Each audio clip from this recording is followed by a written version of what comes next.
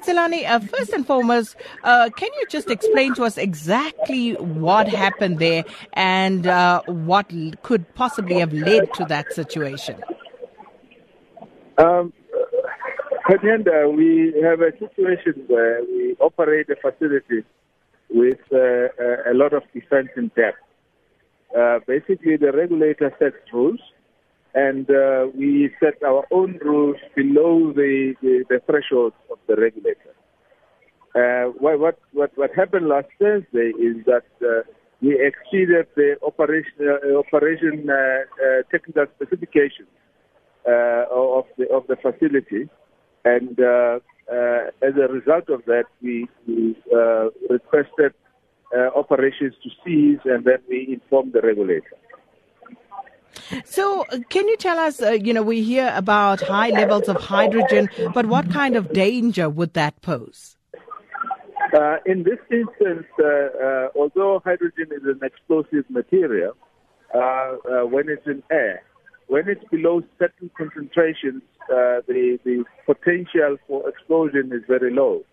In this instance, the amount of hydrogen that was released in the production facility was lower than the low-level explosive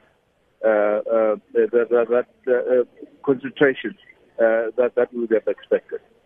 Mr. Tshelane, given that patients, heart and cancer reliant medication patients are now, affected by this, does it mean that they will be in trouble, or do we have sufficient supplies for them to actually go on for a little while longer?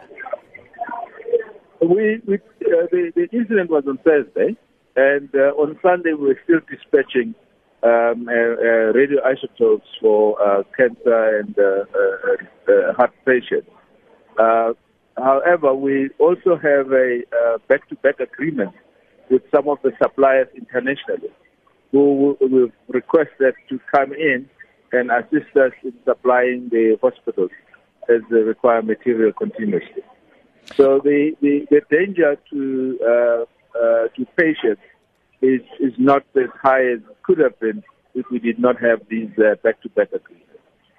So how long do you think the plant would still remain closed for?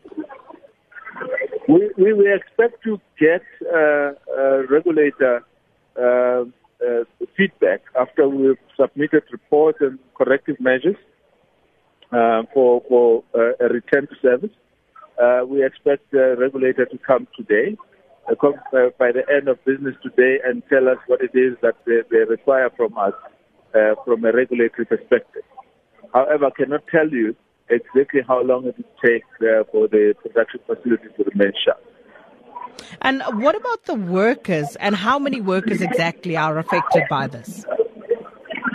Well, the workers involved in the incident, there is only two on the operator level. And some managers who could have assisted us in dealing with this environment, there is two managers that we're talking about. So it's about 4 workers that are directly influenced by this. However, there is another set of about 20 workers that work on a daily basis in the facility that will not be continuing to work because of the production being halted. Well,